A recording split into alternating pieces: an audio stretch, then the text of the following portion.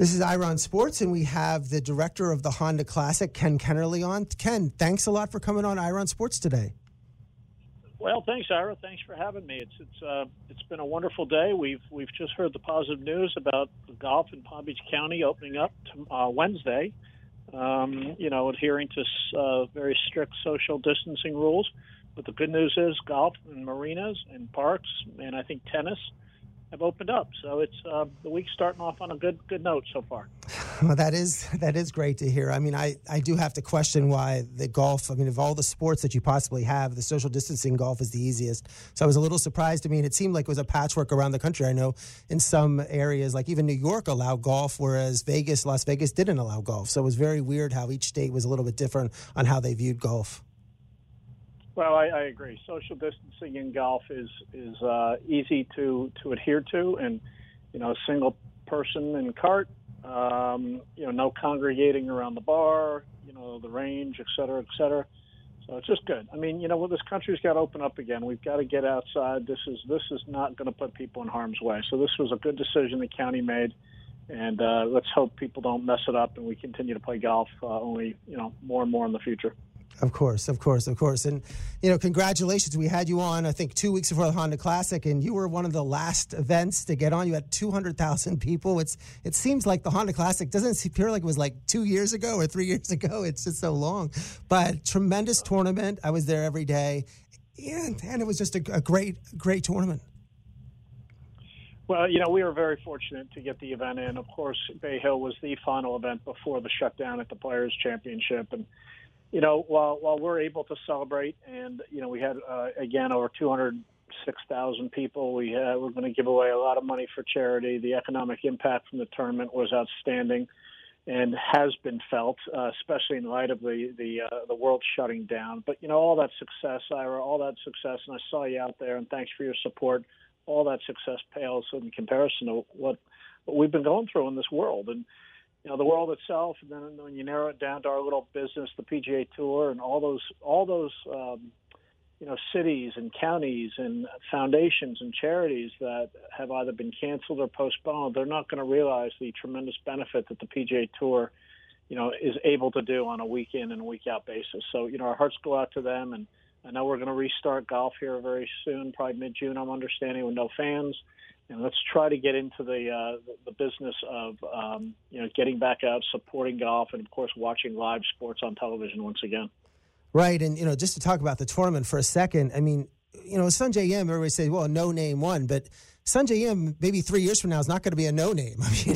You might have had his, this is supposed to be the Tommy Fleetwood coming out party, but it could have been the Sungjae Im coming out party. And you talk about someone you're not worried about, is it going to play too much tournaments? He played 48 events in 17 months, and we just had, we're going to have an author who wrote the book about Yogi Berra on about catching 140 games in a year. He is the Iron Man of golf, and what just a tremendous tournament, holding off veterans like Fleetwood and Westwood and Donald to have that victory. So it was an exciting tournament as always. The way the course is laid out is just perfect to have that great Sunday finish. Well, we did, no doubt. And, Sungjae birdied 2 of the 3 holes in the bear trap, which, you could put that up against any player in the game. And, more than likely when you look at his bear trap stats, it correlates very well with the guys that do well at the Honda Classic. And, he by far, he's not a no-name in our world because we've been following his success. And he went on to Bay Hill the week after, and I think he finished 3rd or 4th there. And, this player, a lot of people are saying will be at some point the number 1 player in the world. And his commitment, as you mentioned, 40-plus events over 17 months, 35 events last year alone in 19. It's insane. And the guy is in good shape. He's young. He's only 21, I believe. And, there was a nice article in our paper here last week, I think, that Doug Ferguson wrote. He's been hanging out over in Tampa, just waiting to get started again. So he's gonna win. You're gonna see him on the leaderboard, as you will Tommy Fleetwood and all the guys that we had up on our leaderboard. And it was great to see Lee Westwood.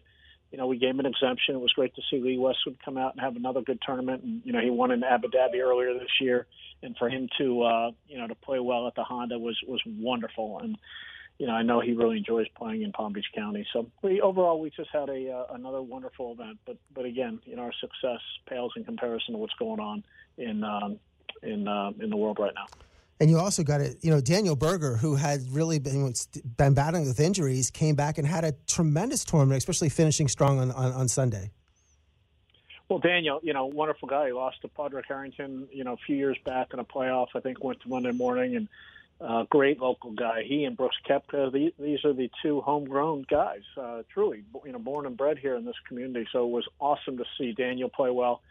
And, while Brooks, unfortunately didn't play as well as he did last year, the commitment from these guys is there. And, we're moving into a new date next year. We're going to be middle of March with the shortened schedule. There's one less week before Augusta, ironically, just the way the schedule falls. So we're going to move into mid-March, which we think will be a good date for us. It'll help our player field. It gets us away from that gauntlet with too many good tournaments in a row. So I think we're posed to have a great 2021 tournament. Did you talk to some of the players to get a feeling about whether this date is something that they were interested right after the players? I mean, it's going to be an easy drive down from Jacksonville down here. Did you get some comfort from them that, hey, wow, with this change of date, I'm more interested in playing? Well, yes, I did. We've been researching the possible date change for close to a year. And again, for the next 3 years, there's one less week before Augusta, the way New Year's falls, and the PGA Tour is not going to start Kapalua literally over the New Year's weekend, which then puts their advance week into the Christmas week, which is not going to work. So, hence that everyone's got to slide back a week leading up to Augusta. Of course, Augusta doesn't slide anyway. They do whatever they want. So right. Everybody has to conform to their schedule, which is fun. Essentially, one of the problems we've had the last couple of years is, and it's just the way the game is. They come off Los Angeles, which is the new Tiger Woods Invitational, and then down to Mexico, which is WGC, and then into Honda, then into Bay Hill, and into Players. That's 5 great events there. Then you have a great event right after that called Valspar in Tampa at Innisbrook, which is a phenomenal tournament once again. And then you go into match play, and then you have Valero, and then you have the Masters. So you've got so many great events. You have 2 WGCs, World Golf Championships. You have 2 Invitationals with Bay Hill and Tigers Invitational. Then you have 2 great events like Valspar and the Honda Classic, all jammed in there. And then Valero's a great event. Then you got the Masters. So there's just a lot going on. So what will happen is, we'll get out of that gauntlet a little bit. So essentially the schedule will go L.A., Mexico, Bay Hill, which is Orlando, Players, and then Honda, then match play. And look, it's still not perfect, but it does give players an opportunity to pick and choose where they want to play. We know they weren't going to play 5 in a row, so somebody was going to get hurt in the old schedule, and we'll have to see. But the players I did speak with thought that coming after the Players before match play was probably a better position for us for the next 3 years. So we'll see. Time will say. The good thing, I think, what you've seen out there, Ira, and you've talked about it on your show, is while the player field is crucial, it's not the end all for us. We have a great support in our community. We've got great fans now. The Bear Trap. That's all to be seen in this new world, right? Going forward, let's hope we get a vaccine. Let's hope people feel comfortable getting out socially, celebrating. Like they've done each and every year at the Bear Trap and at the Honda Classic. And I think sports in general, over the next really 12, 16, 18 months, I think there are going to be a lot of changes out there. So, we don't know what to expect March of 2021, but needless to say, we're far enough down the road. We're actually the furthest tournament from where we were this year. We're 55 weeks down as opposed to our traditional 52 weeks. So, we'll see how it unfolds for us. We're talking to Ken Kennerly, the director of the Honda Classic, and you're correct about that. You do have probably as long a time as any sporting event in terms of planning what could go, and hopefully in the meantime we get back to normal in the next over a year almost from now. Another thing I want to ask you about in terms of golf is that there's a lot of discussion about the Tiger Woods, Phil Mickelson, Peyton Manning, Tom Brady tournament or charity event that could happen in May, and it could actually happen here in March and in Palm Beach County. They're talking about the Medalist Course or something. And what have you heard about that tournament? It's going to be a TV event only, no spectators, but it would be cool to have that event here, right here in the area. Well, I know nothing more than what I'm reading in the media. Both Phil's team, Tiger's team, they're pretty quiet as they always are with upcoming deals. I think there'll be an announcement here shortly. But I think it's great. It's great for golf. I think the addition of Tom Brady and Peyton Manning with Phil and Tiger just adds a whole nother element. I think a needed element. The last match was good, but when you got two guys playing 18 holes of golf, you can only talk so much. So I think having these two superstar athletes in Peyton and Tom are going to add to it tremendously. And if medalist is in fact chosen, it would be great. Tiger plays out there quite a bit, as you know. Phil's moving to Jupiter Island, so I think it's going to be great to have Phil here. I suspect while he's here, he's probably going to be doing some site inspection or house inspection or whatnot. But Seminole was also mentioned. I heard the Floridian was mentioned, and I'm a member of Medalist, so selfishly I hope it's there. I think it'd be a great tournament, and from what I am hearing, it's going to be just the players and caddies only. But it'll be great for golf. It would be great because it'd be cool to show like Medalists. We hear about Medalists all the time, but nobody gets to go walk the tour. It'd be just the view of seeing what Medalist looks like, because they all talk about it, and it would be a great way for people who aren't familiar with the course to see the course on TV. But we had Mark Cannizzaro, who wrote a book about the Augusta on a couple weeks ago, and he had a great story about Mickelson and Brady just going into the Masters and like throwing the ball around on one of the fairways, and Mickelson almost hurt his hand because he's trying to catch the ball from Brady. But I guess they're very close friends, and with Peyton Manning too. I mean, those guys, it's going to be great. The characters between all four of them. I think you're right that it's going to be fantastic. But I wanted to switch to the rest of the PGA Tour. And I know that not only running the Honda, but you actually work as a consultant to a lot of the other events on the tour. And what are some of the conversations you have had about what we're going to see initially with these golf events in terms of what's going to be different than, besides having no fans, but what's going to be different in these tournaments? I know that Charles Schwab in Fort Worth is in June 11th to the 14th, and then the RBC Heritage Hilton Head on the 18th to 21st. What do you see changing in terms of watching it on TV? Well, I joined the Pro Links team earlier this year. Hollis Kavner, the owner, and I have formed a joint venture. So I'm working closely with Hollis, obviously continuing to run the Honda, but on other events. And, their company alone, they had Valspar, they had Wells Fargo, and Insperity, both of which, ironically, were this week. Wells Fargo in Charlotte and Insperity on the Champions Tour in Houston.